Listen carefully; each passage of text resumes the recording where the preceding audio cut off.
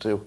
If you'd like to take this experience up to really levels we've never seen before, I'm talking quantum tunneling, The Secret, everything. It's all in here. It's science. It's everything.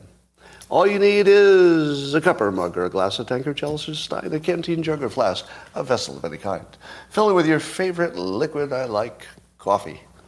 And join me now for the unparalleled pleasure, the dopamine of the day, the thing that makes everything better. It's called the simultaneous sip. Go. Oh, that was good simultaneity.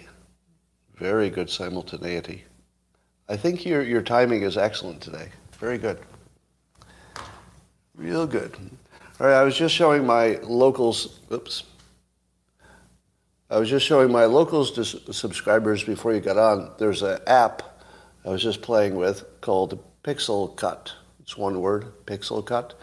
And it produces AI art based on your description. Now, you've seen the ones that are browser-based, but it's now just on an app.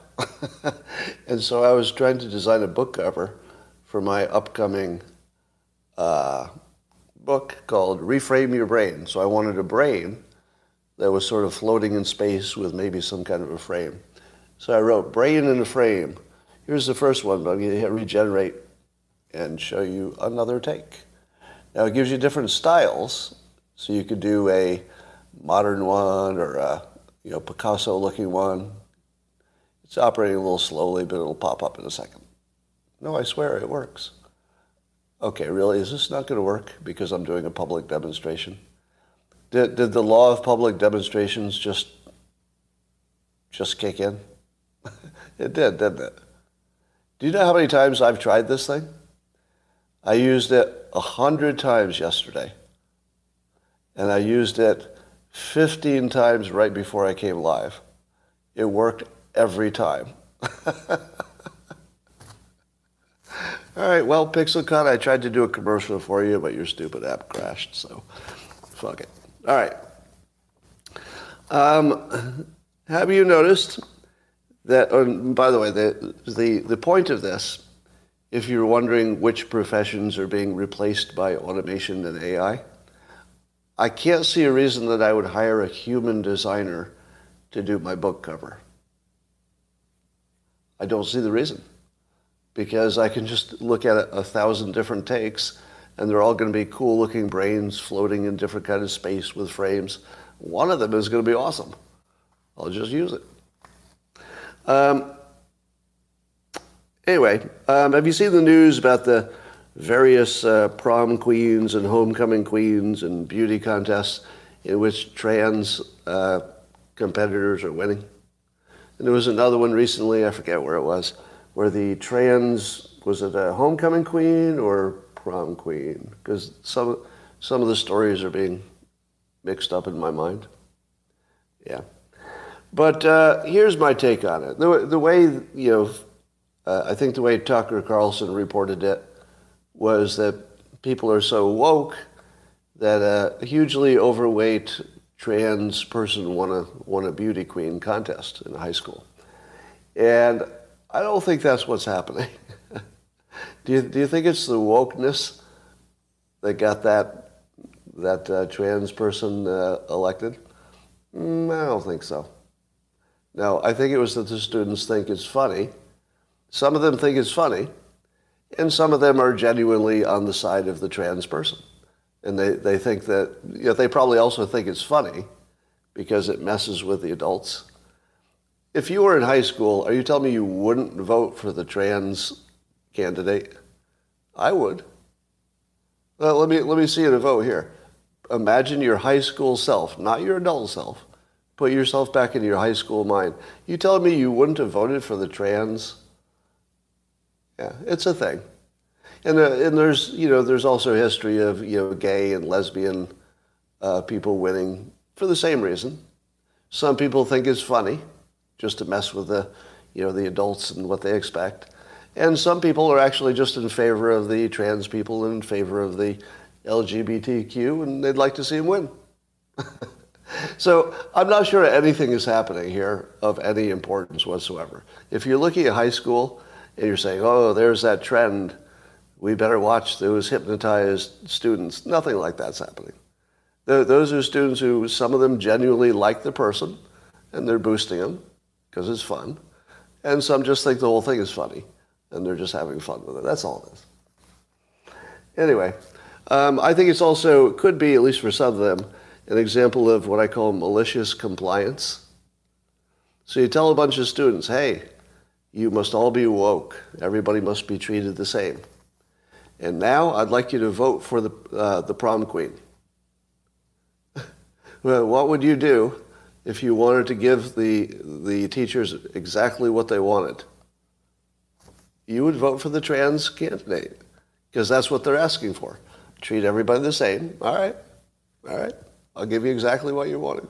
So some of it's malicious compliance too. That's what makes it funny. Anyway, there's no real story there. I think that's all positive, honestly. I think everything about those stories is positive. Do you? Because voting for somebody in high school because they're attractive is the most fucked up thing in high school, period. Let me say it again. Voting for the attractive people to be your king and queen is the most fucked up thing in high school, period. If the students have decided to fuck with the most fucked up thing, good job. This is applause for the students who decided to break the most fucked up thing, voting for somebody based on their appearance. Good for them. Good for them. That's what I want to see from my country. Well, speaking of our country, Biden's overseas calling the Cambodians Colombians twice. Now, to be fair, Cambodia and Colombia are words that a normal person could confuse.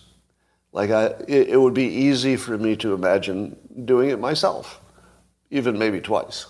Right? There are definitely things where I do the wrong name consistently, and it has nothing to do with age. It's just there's some things that get in your head.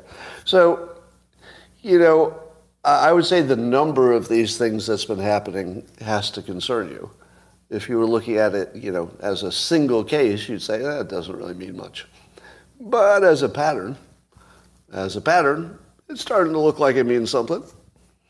But we've lowered our expectation of Biden so low, they can actually go to an international conference to represent us and call the host country by the wrong country name. And everybody's like, well, good enough. That was close. It started with a C. That's the best we can do right now, so it's fine. It's fine. All right, here's one of the funniest stories. Bill Maher, I would say he's one of the more principled pundits, which is different from saying I agree with him, right? I like the fact that he's taken a financial and other hit to say exactly what he believes. And so he's a principled player, and I appreciate that about him. But he's in a little bit of a pickle here, because he was talking about on Friday on his show that the Democrats basically are a box-checking group, and if you're going to run for office as a Democrat, you better check a box. You got to be gay or brown or a woman or LGBTQ of some kind. And so this is Bill Maher saying that a straight white man is going to have a hard time getting elected as a Democrat. Now, what's interesting about that is that Bill Maher is a straight white man. Who supports a party that wouldn't let you run for the leadership of the party because of your gender and your color? Who supports that? Now, I get that he has to compare it to the alternative. Like, I don't want to be a Democrat and pretend that the alternative isn't also influencing what you do. Of course. So I guess he's looked at all the ins and outs and decided that the only team that specifically discriminates people like him is his choice to support. Can you imagine doing that? Can you wrap your head around supporting the team that says very specifically, people with your color and sexual preference and gender, nope, you have very little chance of being in a leadership position going forward? How do you support that? Now, I would think that the more principled stand would be to support neither of them. So he has reasons he doesn't like the Republican Party. I get that. People have reasons. And he has a really good reason for not supporting Democrats, because they don't support him. That's the best reason of all, right? In a democratic system, the fact that they're targeting him for discrimination, people like him, that's a perfectly good reason not to vote for them. But he's got to pick one, so I guess he's picked the one that discriminates against him directly. Doesn't that just blow your mind? And I guess we all end up where we are by, nobody picks where they want to go. You just sort of end up there. And I think he just sort of ended up here.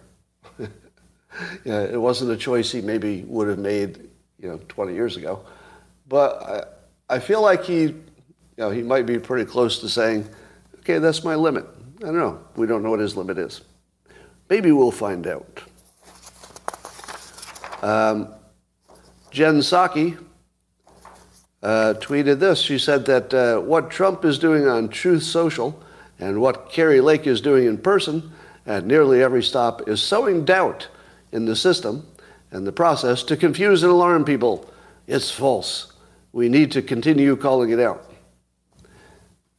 To which I say, is it really Trump and Kari Lake who are sowing doubt about the Arizona process? Because it's mostly Arizona they're talking about. Really? If you took Trump and Kari Lake out of the process entirely, would the Republicans not notice that this state doesn't have a result? We wouldn't be talking about it, except for those two people. I feel like the better take is that the thing that's destroying the credibility of the election is that it's designed to do that.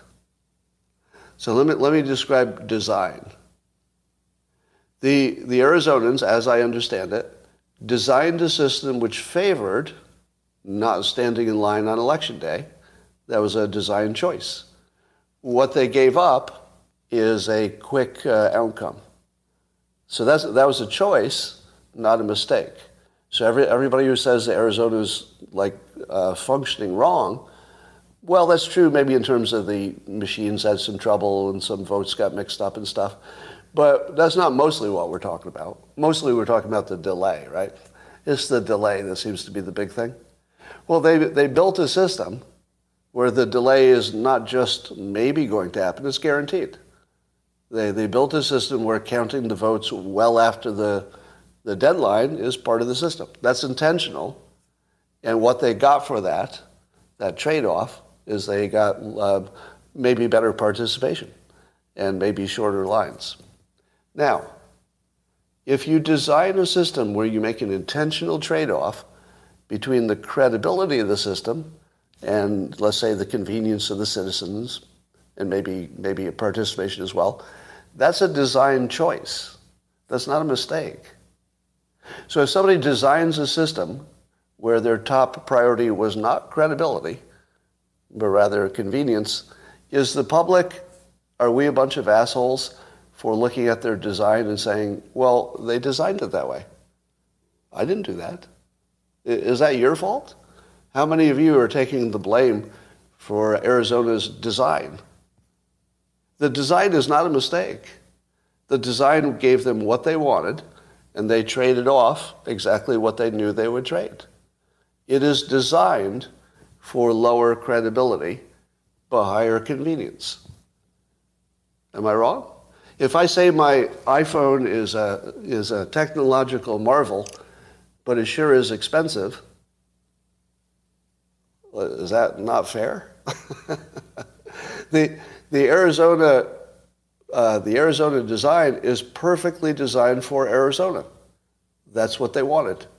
They wanted a design that gave them exactly what it gave them. There were no surprises. No surprises. Now, if we respond to their design choice exactly the way they knew we would, because there are no surprises, we're a little bit skeptical, because of the delay, and that's built into the system. So don't tell me I can't evaluate a design that was designed for this outcome. Now, of course, if you ask the Arizonans, they would say, well, we want convenience plus a totally credible election. But they didn't have that option. Nobody knows how to make that. All right. I said on Twitter the other day about Trump that I'm out. And a number of people, including Sam Harris, said, that was your final straw? Which is actually a pretty good question. You know, why would that, like, one comment about that Trump made about, I don't know, DeSantis or Youngkin or whatever, why would that be my final straw? Are any of you wondering the same thing? Of all the things Trump has done or is alleged to do, why would that be my final straw? Well, may I clarify? I don't know if I'm in the 48-hour window of clarification. I might be outside the window. But allow me to clarify, because I do think I'm guilty of being unclear. All right? So the clarification is this. I was already not supporting Trump. So that's not a change. I was already not supporting him. 2 reasons. Nobody that age should be running for president. I've been saying that for 5 years, right? Completely consistently. Number 2, I've said publicly a number of times, I'm not going to support anybody going forward who doesn't have a practical fentanyl plan. And I'm not aware that Trump has anyone like an actual plan. He might end up being the best one, but at the moment, he doesn't have a specific plan that I'm aware of. So, no, I did not use that as the last straw for my support of Trump. I was already gone, right? And I'm not coming back unless he comes up with a fentanyl plan. If he does, I would consider coming back because I'm a single issue voter. Now, I'm being a single issue voter because it gives me more leverage. So I'm doing it for persuasion reasons, right? I get that voters in general have to make these trade-offs and nothing's single issue. I get that. Just allow me to do it. I'm a public figure. So as a public figure, it's a little different equation than the rest of you, okay? So it makes my persuasion a little bit more focused if I just say, I just got one issue. It's the most important issue, and if you're ignoring it, I'm going to ignore you. Now, what did it mean when I said I'm out if I was already out? What I meant by that, which I expressed poorly, is that I'm not going to wipe the shit off of everything that Trump slimes, which I did for about 5 years. And usually it was a case of explaining what he really meant or putting it in context. But when I saw the Youngkin thing, I thought, I'm exhausted. I'm exhausted. That China reference was totally innocent. Right? As we've come to understand it, he was making a point about Youngkin being associated with some Chinese investments or something. And that's a perfectly good point to make. But it was the wrong time to do it. And he was attacking his own team. And I'm not going to defend that. And I don't feel like defending anything else he does either. Because I think he's aged down with the race, and he doesn't have a fentanyl plan. Now, if I thought that his election was like an unambiguous positive, I would keep washing the shit off of stuff that the fake news throws at him, right? Because I'm more interested in getting rid of the fake news about him, but now I'm not sure I care. I'm not sure if I care if the fake news takes him out. Because there's nobody I'm backing on either side. So let me ask you this. We're hearing, it's hard to know for sure, that Jared Kushner and Ivanka would not be supportive and would not want to roll in any future Trump administration. Do you think that's true? This sounds true. I mean, if I were them, I wouldn't want to do it twice, that's for sure. Do you think that's true? You don't think that's true? Interesting. I do. I think that's true. Just because that's how a normal person would be. Nobody would want to do that twice. That'd be crazy.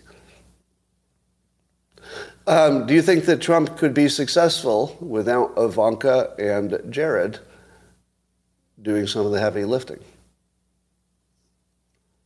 You do? I don't know. I think it's unknowable. Because what we don't really know is what that dynamic was. One of the things that some people, and I'm one of them, suspects is that Ivanka was way more positively influential than we'll ever know. And the reason is that she was on a very short list of people who, if she disagreed with Trump, he would stop and listen. Like he would really pay attention. Now, I think that's a pretty short list.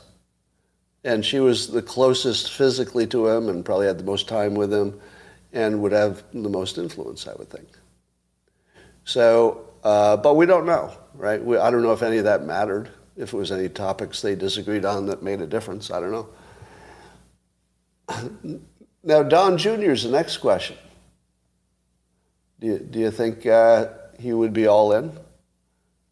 I feel like he's signaling that he would be. I don't know. Do you think Trump could win without my support? I'll just ask the question.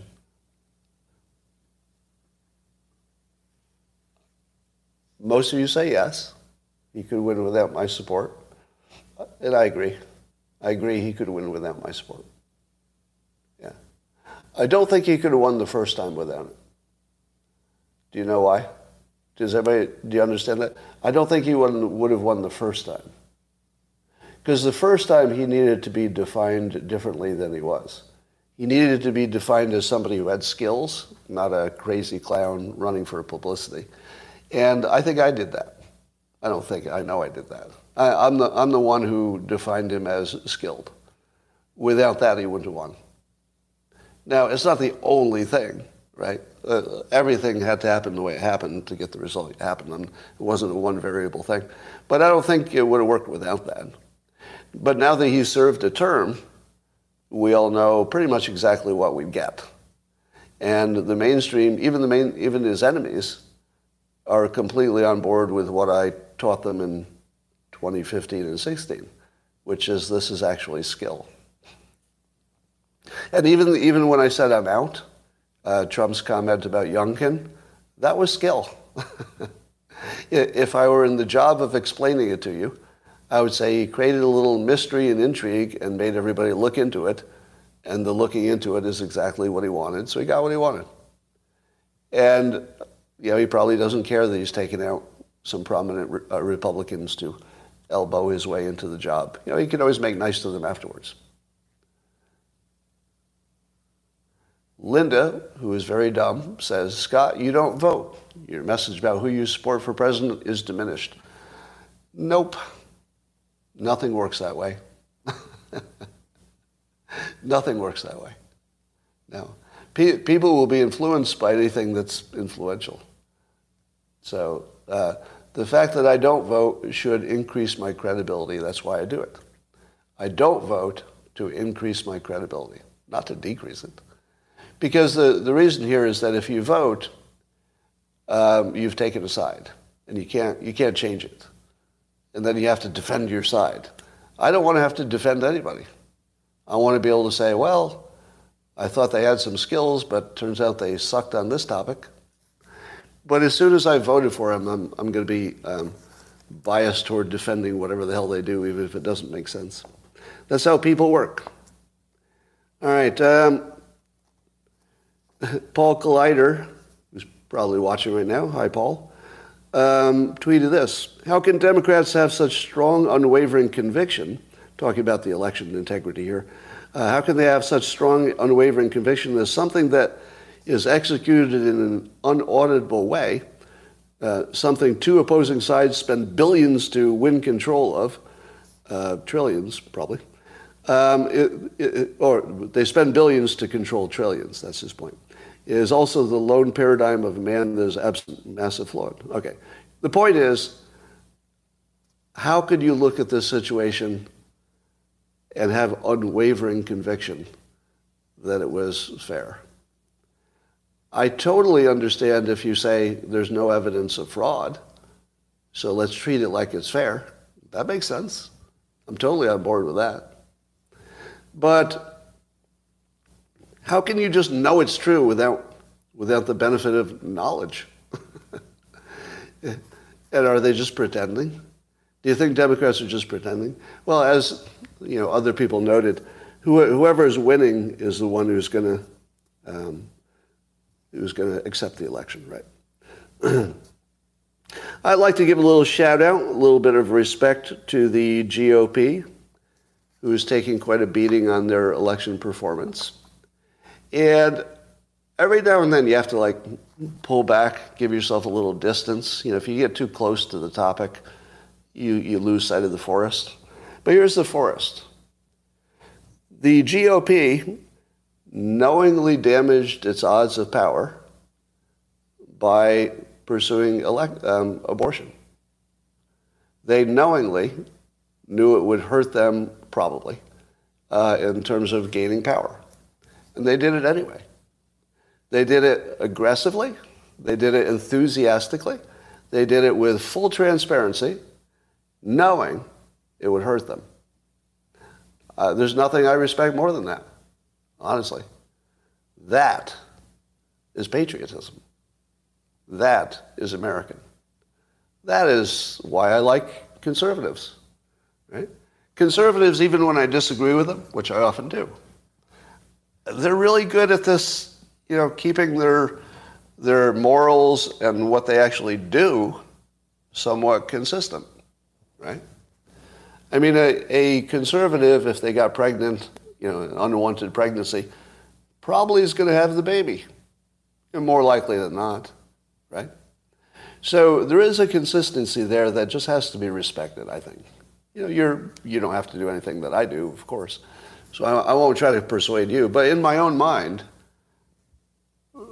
the Republicans said, in effect, we're willing to die on this hill. And then the Democrats killed them on that hill. So the Democrats got what they wanted, probably, a little better election results than they expected. And the Republicans, in a weird way, got exactly what they were shooting for, which is they got the moral win, and they were willing to give up a political win. So, this is as close to the ideal outcome as you could get, given that nobody can be completely happy on both sides, right? You can't make everybody happy all the time. But this is just about the closest you could get done for a perfect outcome. One that you could respect even if you don't like it. So that's your positive note for today. I'm seeing some complaints about DeSantis and maybe Youngkin too.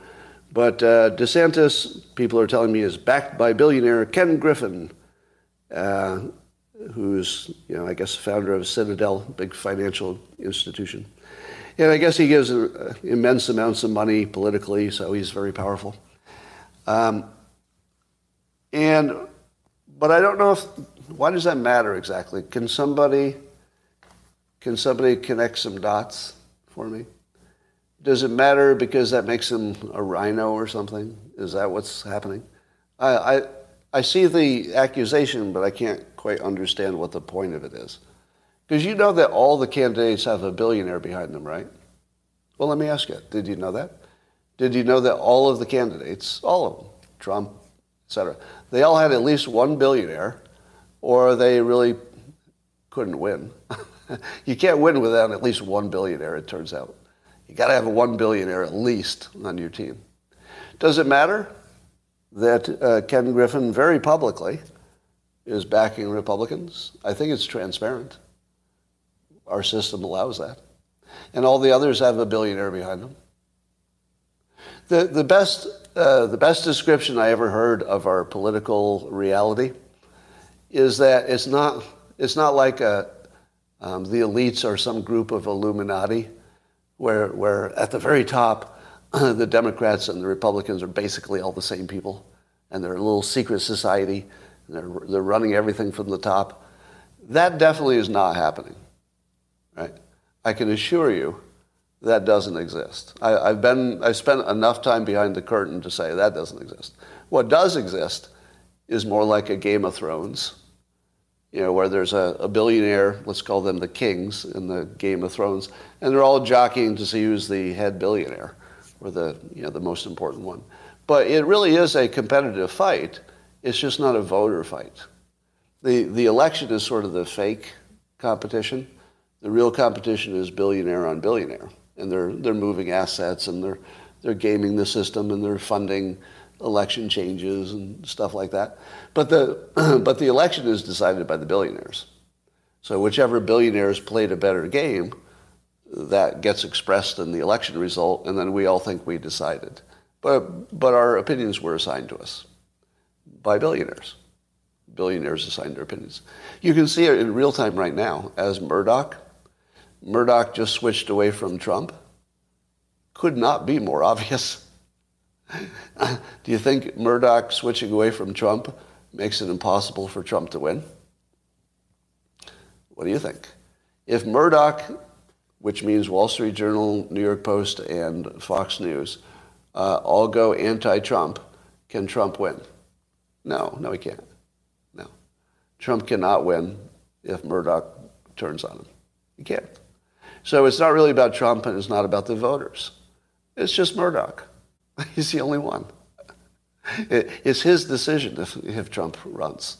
Now, could he change his mind? Absolutely. Yeah.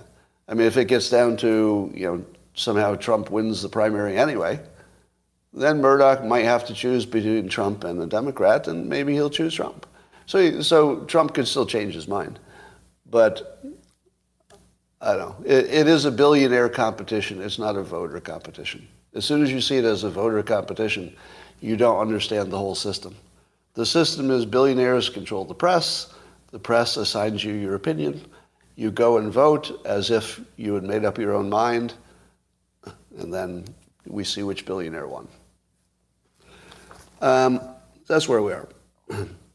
So somebody made a fake Twitter Blue verified account on Twitter, pretended to be Eli Lilly's corporate account, and tweeted, "We're excited to announce insulin is free now." Insulin is not free, but apparently it took several $1 billion off of Eli Lilly's stock value. Somebody almost crashed the entire stock market just with a Twitter prank. Now, I don't think that's the end of the world. It's more funny than it is, tragic. But we'd better watch out. More of this coming. More coming. So the guy who I guess is mostly in charge of the border has been asked to resign, and he declined.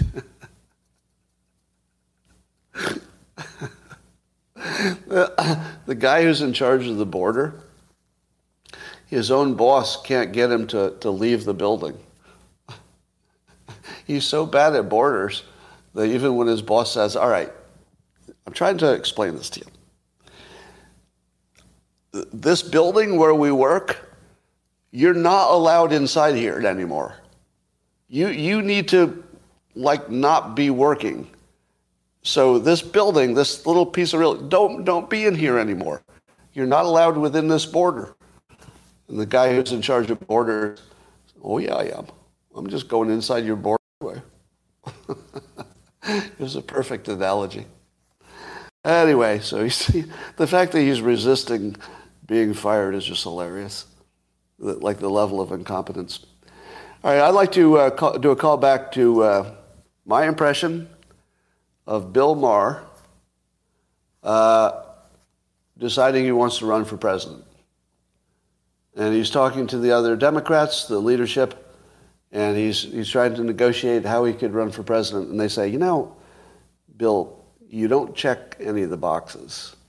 We need you to be a woman or gay or brown or something.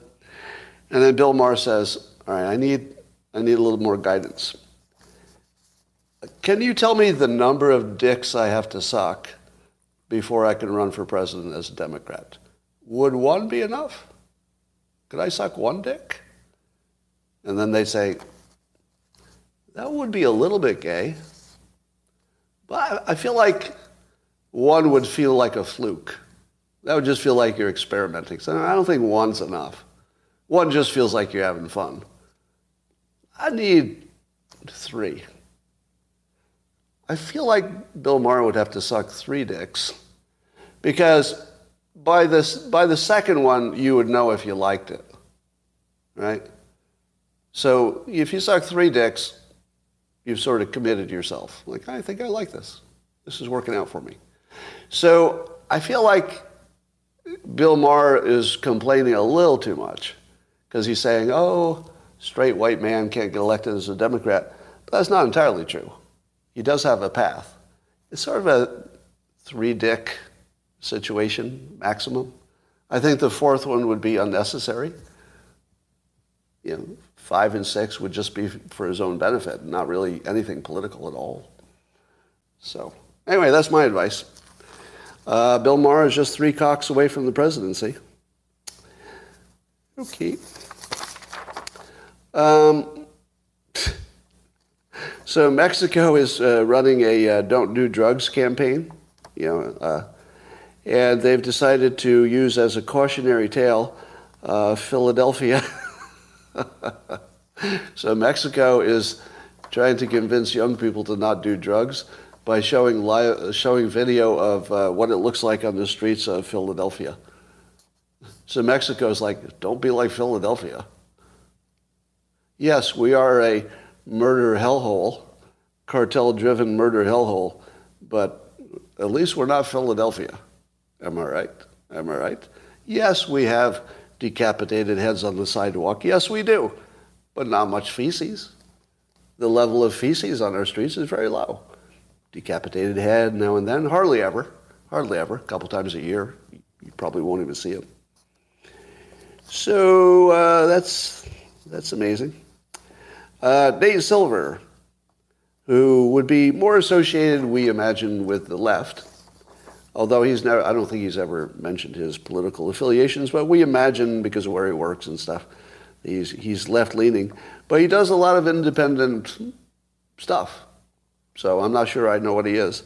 But he's saying that the news should look into it, that it appears that liberal elites delayed the vaccination rollout until after the election.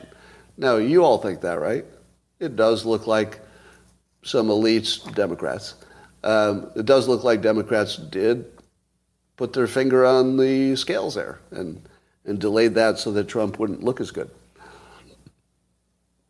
Just the fact that Nate Silver says it looks like that obviously happened, but it requires more research to be sure what really did happen. I think that's pretty open-minded of it. Appreciate that. Ann Coulter still hates Trump. Somehow that trended today. Did anybody think she was going to change her mind and suddenly become pro-Trump? I don't think so. All right. So the GOP has a retiring senator, Senator Toomey, and he said that there's a very high correlation between the MAGA candidates and big losses, or at least dramatically underperforming. So he thinks that President Trump was the problem in the election. Would you agree? Do you think that Trump's involvement caused a bad midterm? I don't know.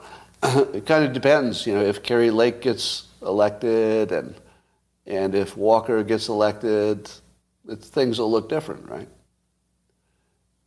But at this point, it looks like the MAGA thing turned out to be a good attack vector for the Democrats more than it was a clever way to get more Republicans.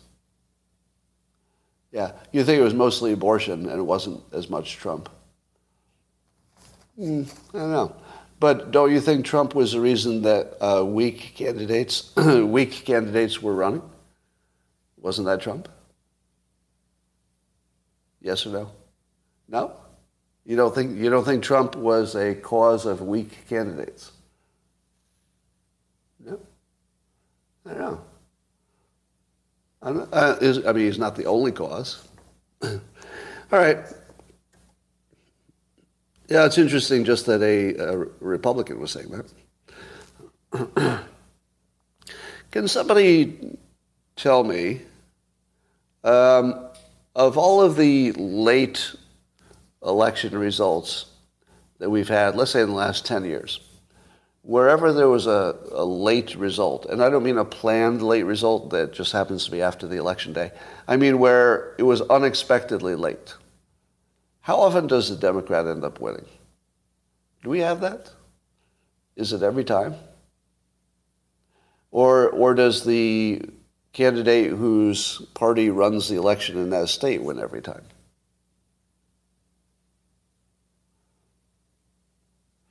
Is there actually a statistic on that? Oh, Tucker addressed it, 10 out of 13. I don't know if that's right. All right. Certainly we have plenty of reason to be skeptical about the Arizona situation. Wouldn't you agree that skepticism is warranted? Because they designed the system for extra skepticism. Remember, they designed the system for convenience, not to decrease skepticism. They didn't design it to make you less skeptical. If they did that, it would all be done. The delay that's built into the system, there's just no way that you can ignore that. Now, I don't think there's any obvious problem. And by the way, Arizona's explained away the mixed ballots, the some that were counted, some not counted. Apparently, they have a way to, reverse engineer that pretty easily. Junior Coltrane says in all caps, "Scott just can't understand." Sure, Junior. Scott just can't understand. In all caps. I'm glad you got your AOL account and your modem is working. You might want to look into the whole all caps thing. Just sort of look into that a little bit. All right. Question. Which demographic group was most supportive of Democrats? You all know the answer, right?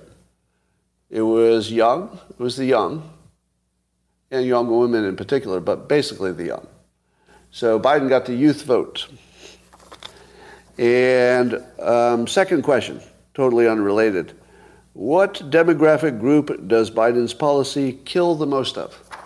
What group is being killed at the highest rate, above their baseline? Well, who dies the most from fentanyl? Youth, right? So they're killing the most young people with fentanyl, and that is a direct result of their policies. What about school closures? All right, so we're not talking about just death. We're talking about, damage. School closures. What group of people does that damage? Oh, yeah, young people. Young people. Not just young people, but young parents. It's young parents as well. How about inflation? Well, you could say that it affects old people the most if they're on fixed incomes. But the old people also have fewer years of life left. Depending on the inflation, it could lock the children out of buying a home and create a ripple effect that lasts basically their whole life. I feel like the effect is bigger on the young. Is that supportable? Inflation hurts the young more? Because they can't get started. They can't get a house. And then that affects you all the rest of your life. If you already have a house, the house goes up with inflation. You already have it. And probably your property tax, depending on your state, even your property tax doesn't go up. Now, if they're on a fixed income, that's going to hurt them as well, but not as many years because they don't have many left. I don't know. How about vaccination damage? Was because even no matter what you think of vaccinations, I think everybody agrees, some number of people had myocarditis. Is that mostly the old people or the young people? Mostly the young. Right? So that's why at least two companies are now doing a study to see how much of the effect. Yeah, younger men. Right?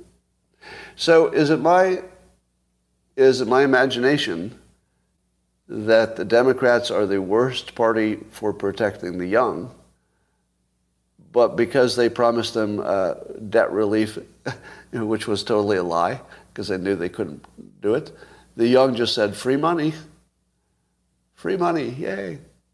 Now, you can kind of understand how the young would be like this. What does Biden's fentanyl policy and his abortion policy and preference, what do they have in common? And don't say that it kills young people. Right?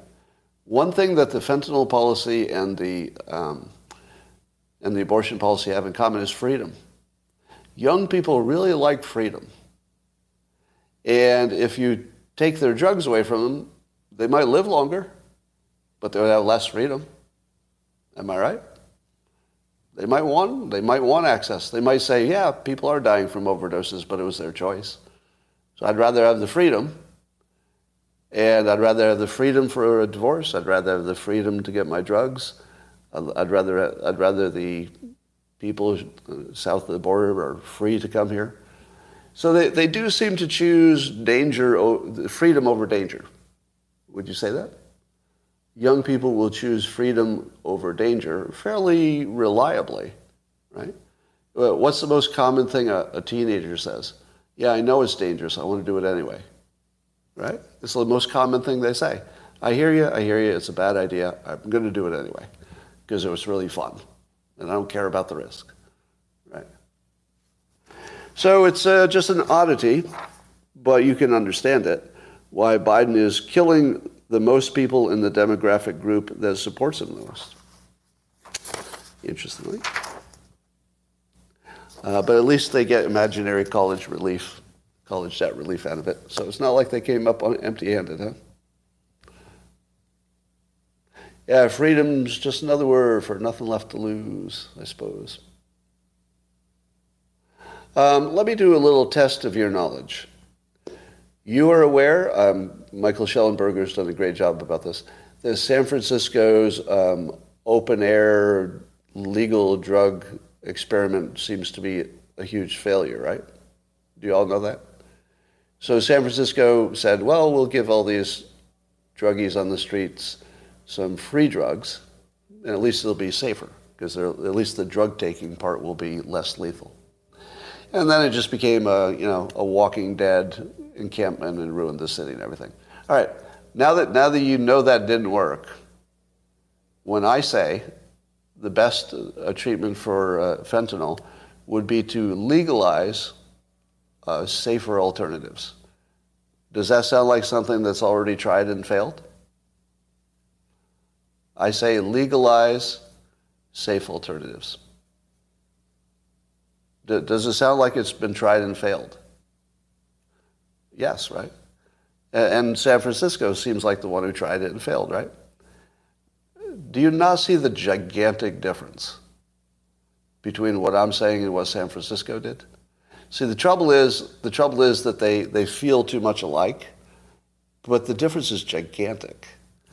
Here's the difference. I wouldn't give drugs to street people. I should have said that, I guess. San Francisco gave drugs to the people on the streets, which gives you more street people. So it ruined San Francisco. That couldn't possibly be a good idea. I wouldn't let street people have free drugs.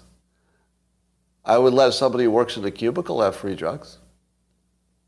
Yeah, if you have a place you live and you have a job, I'll give you safer alternatives and you work it out. You figure out how to get that monkey off your back, or you live mildly addicted and you just are a functional addict, and maybe that's your choice. The people on the streets, I would say you can have free drugs, but you have to get off the street. Minimum requirement. You have to get into some treatment or off the street or something. But I wouldn't give them free drugs on the street. You're trying to get them off the street.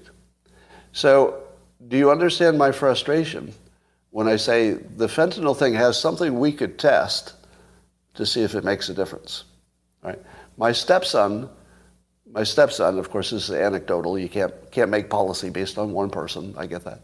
But my stepson wasn't homeless. He wasn't homeless. He was just somebody who liked drugs too much. And he knew that fentanyl was the risk that could kill him. If he knew that he could take a drug that definitely didn't have fentanyl, he would have done it. He didn't have the option. But there are more people like my stepson dying from overdose than street people. Do we have an epidemic of the homeless dying of drug overdoses? I've never heard anybody even mention it. Have you? I mean, maybe they don't. Maybe they don't die of. Maybe it's like COVID. You know, they didn't seem to die of COVID, and nobody really understood why. I don't think. Maybe they just are better at drugs, because one of the things that would keep you alive if you do fentanyl is knowing you're taking it. So if you're a street person, you might say, "Give me some fentanyl." You know what you have, and then you just deal with that risk knowingly, and that's safer than dealing with it unknowingly. Yeah, maybe they have superpowers. But I don't know how to beat this problem. See, the problem is that the thing that failed miserably, the open-air drug thing in San Francisco, that was unambiguously a failure, but they did everything wrong. And because they did everything wrong, I'll never be able to persuade anybody to try something that doesn't involve the homeless, right? But you see the problem, right? The problem is those two things are too similar in people's minds, so now you can't do the good thing because the bad thing didn't work. Now, I don't know, let me be clear, I don't know that giving people safe alternatives would work. It's just the obvious thing to try. It's the obvious thing. If you're not trying the most obvious thing, well, how serious are you really? How serious are you? You sell it to buy one and get the second dose for free? Maybe.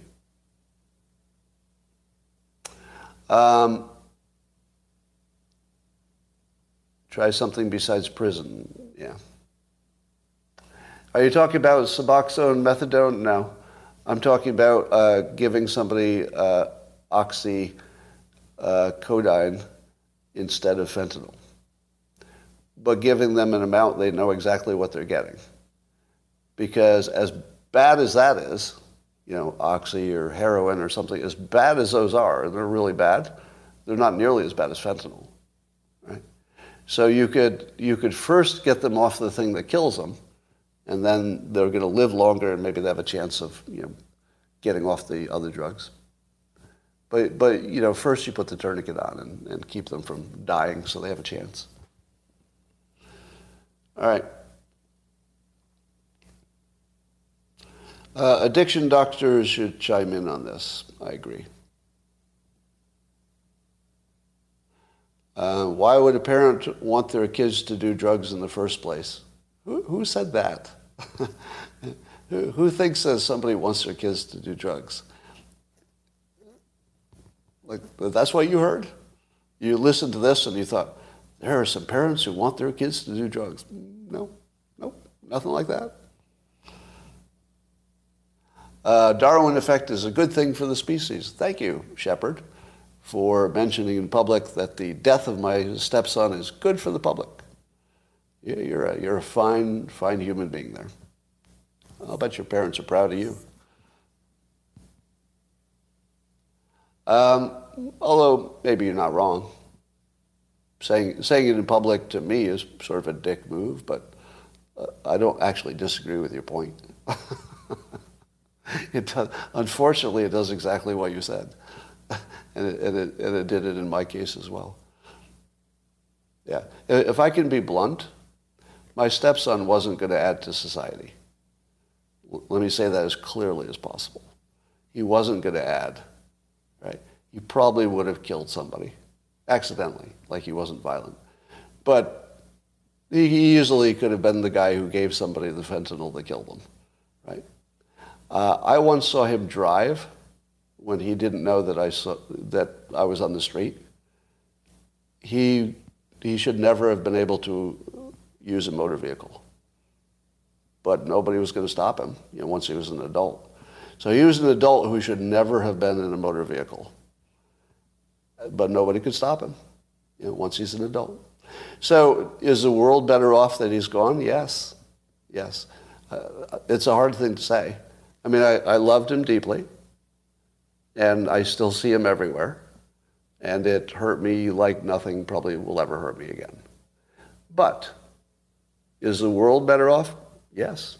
Yes. He was damaging to the world in many ways, and he had no interest in ever working. He had no interest in adding anything to the world, and he would tell you directly. He didn't want to practice anything because he didn't want to get good at anything. That was an actual philosophy of an adult. An adult, I mean a young adult. But as an adult, he said he would not agree to practice anything and get good at it because he doesn't like practicing anything. And so he wanted to go through life without ever trying to be good at anything, including working, anything. That was his actual preference. He also said many times that he knew he was in a risky lifestyle and he preferred to die over being limited and having his freedom taken away. He got what he wanted. He literally chose death over a lack of freedom. He chose it often and clearly. Like he said it as clearly as you could say, as many times as you want to hear it. He chose a high risk of death over having his freedom impinged in any way. It's not a choice you and I would have made, but he made a choice that got him exactly what you would expect him to get, and he knew that was the risk, and there it was. Now here's the other factor. I also don't think he had a chance of being happy. Again, that's a hard truth.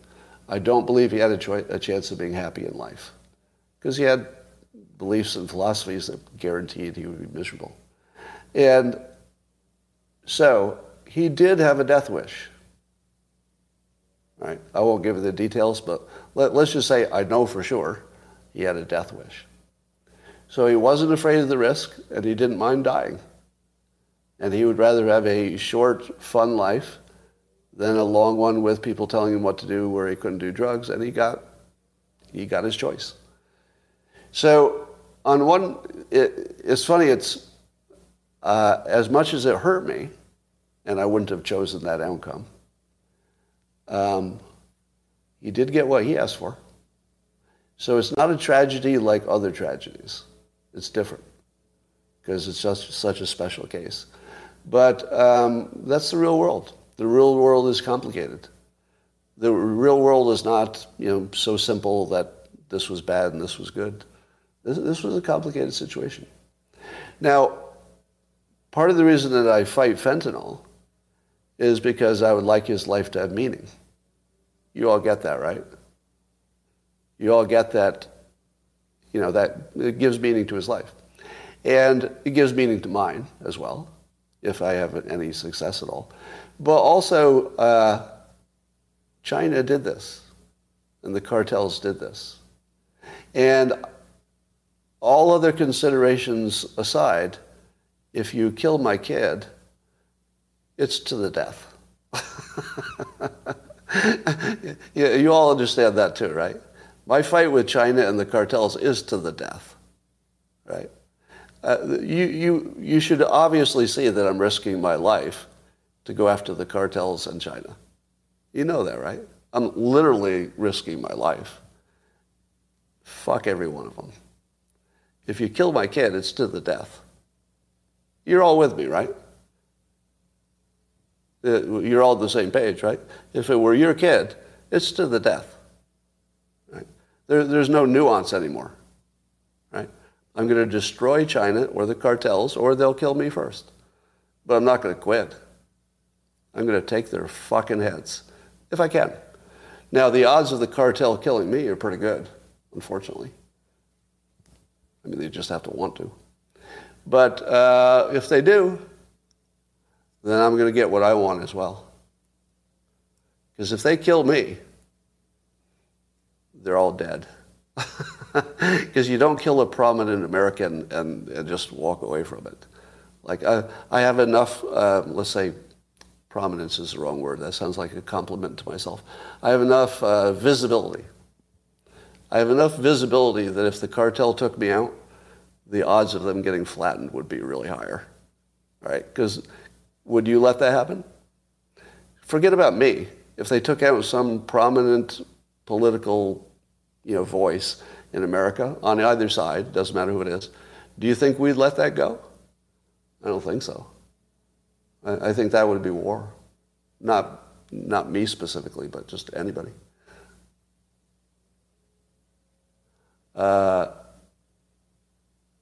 Protect the Tesla factory. I don't care about the Tesla factory in China. If Tesla loses their factory in China, that would be very expensive for me because I own some Tesla stock. But I'd be okay with that. Whatever it takes. Do not underestimate the ability of Americans to not care. Yeah, well, that's the fight, isn't it? The not caring part. China is unsafe for business. Eric says, you slept with Kari Lake. I'll bet you didn't. Junior says, I'll bet if Scott stopped smoking weed, he would think of the world differently. Probably. Yeah. Yeah, if I stopped smoking weed, I would lose all of my positivity. And I would hate the world and probably wouldn't bother trying to help. So I think you're true. I believe all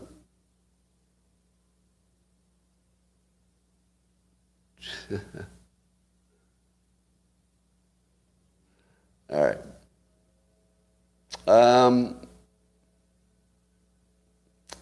Why would China help the U.S.? They wouldn't. What? How do I know what? Oh, in 2002? Well, Eric is making his claim that he had an affair with Kari Lake. Should we care about that? Does anybody care about Kari Lake's sex life? I don't. I don't. Does it seem weird to you when we're still calling out gay politicians for being elected? We're still like, first lesbian governor. Wouldn't you be insulted if you were the first lesbian governor in 2022? All right, there was a time when calling it out made sense. But in 2022, here's what it sounds like. Congratulations, your life is very successful. You're now the governor of a major state, and you like to munch on rugs. And then you be the governor, you're like, wait a minute, those two things, how does that fit together?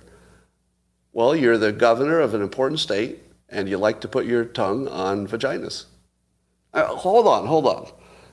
That's a true statement, but can we separate these things? Can we separate these? Like maybe we could talk about my job today? How about my job?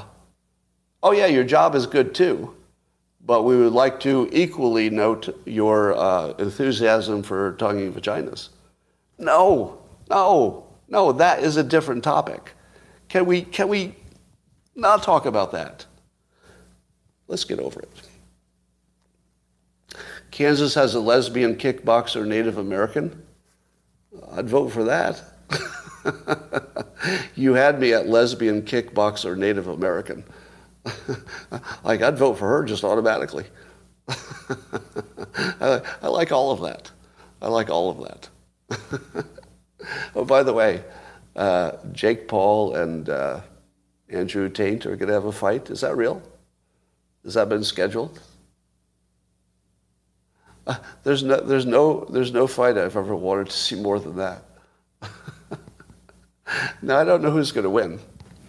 I think I would typically go for the younger person with higher weight, which would be Jake Paul. I don't know anything about fighting, so maybe Andrew Tate is just a better fighter, so maybe he'll win. But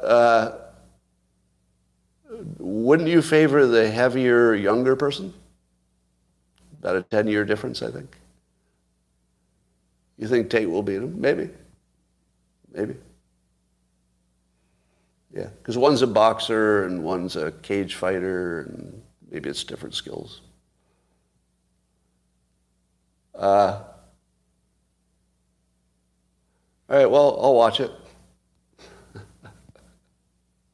Yeah, the thing about Andrew Tate that is vexing but interesting is his entertainment factor is very high. I just don't like him personally because we have some personal interactions that were negative. But it's hard to look away. I mean, he puts on a show. Tonight? It's not tonight, is it? Wait, is it tonight? Is it? No, it's not tonight. Because we would have got much more warning, I think. Yeah, not tonight. Okay. All right, I think I got everything. I think I covered everything. Is there any topic I missed? Anything I missed? I think it's probably the best show ever. And remember, when you're standing in line and you're bored, what do you do? What do you do when you're standing in line and you're bored? That's when you breathe. Take your 2 inhales, the Andrew Huberman method, and the long exhale. And by the way, the 2 sniff inhales, through your nose, and followed by the exhale, I feel immediately different. Do you have the same thing? Because when I do the exhale, I just let everything out. I feel immediately different. Yeah. I checked my blood pressure yesterday without meds. It was 118/78. That's with just lifestyle. And it was like, a few weeks ago, it was like with meds. When I was on meds, it was like 140 plus. And just stopped everything, just take a walk, cut down on my caffeine. That's about it.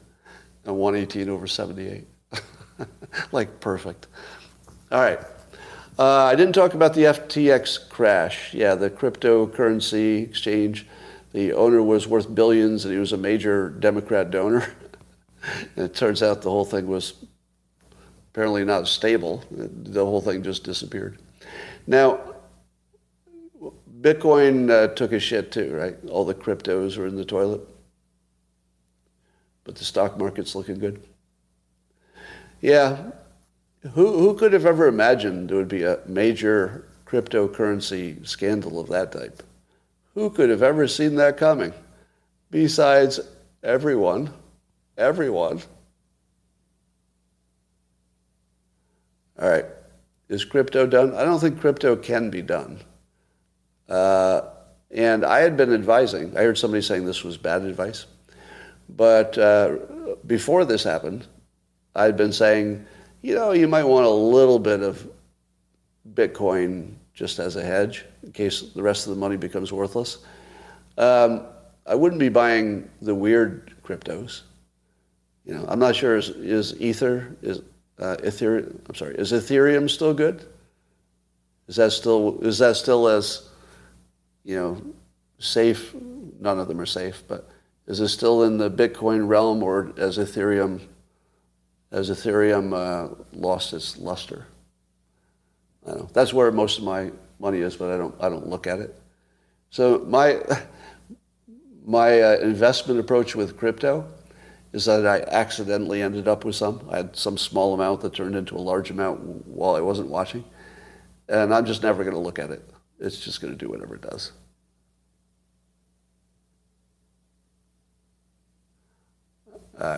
So I do have a little bit of Bitcoin and a little bit of Ethereum.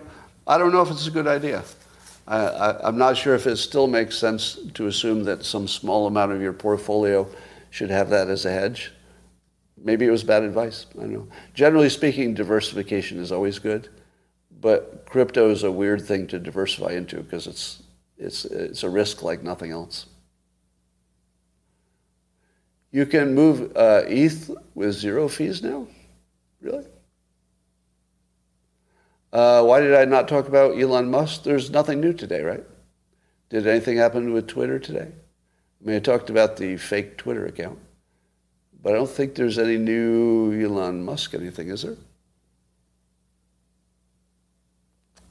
The Doge of Venice, all right. Ukraine, I think, is going to settle into a winter siege. Not a siege, but I think it's just going to be a winter stalemate. All right. Blake Masters lost. Now, is that official? Is it official that Blake Masters lost? I know somebody called the election, but it's not official, is it? He's still statistically possible? Even Fox called it? Yeah. Well, they do have that issue of some of the ballots being mixed up, but it looks like they can solve that. It's been called by a few different outlets. Yeah. And then is Kari Lake going to lose as the extra votes come in? Did we go from Kari Lake is definitely going to win because the extra votes will favor Republicans? Did we go all the way from that to she's going to lose? Did the pot coin thing ever take off? I doubt it. So Kelly's officially the winner. Yeah. Well, they're bringing in new boxes, yeah.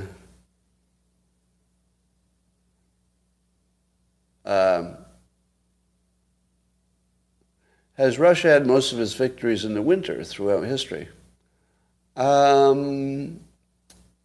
think Russia's winter victories is when Russia was being attacked in the winter. So that's not the case. And Boebert is looking like she might win now? Like everything we thought is sort of turned around backwards from what we thought was, oh, definitely going to happen. All right. She'll leak it out, maybe. All right. That's all I got for today.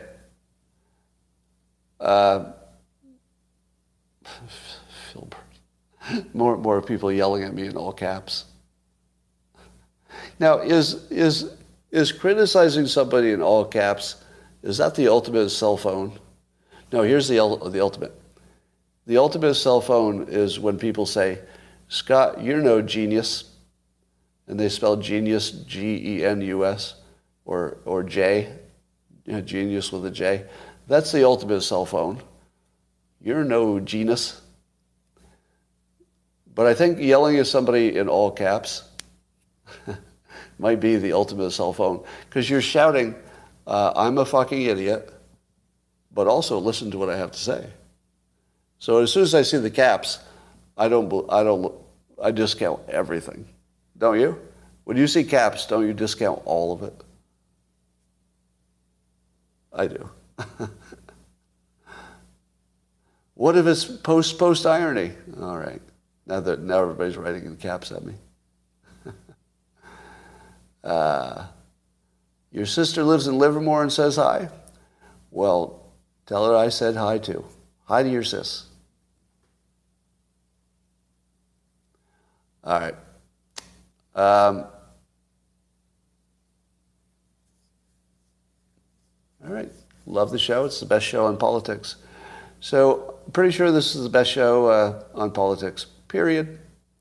And I'm going to take off now. Your comments are funny, and I'll see you soon.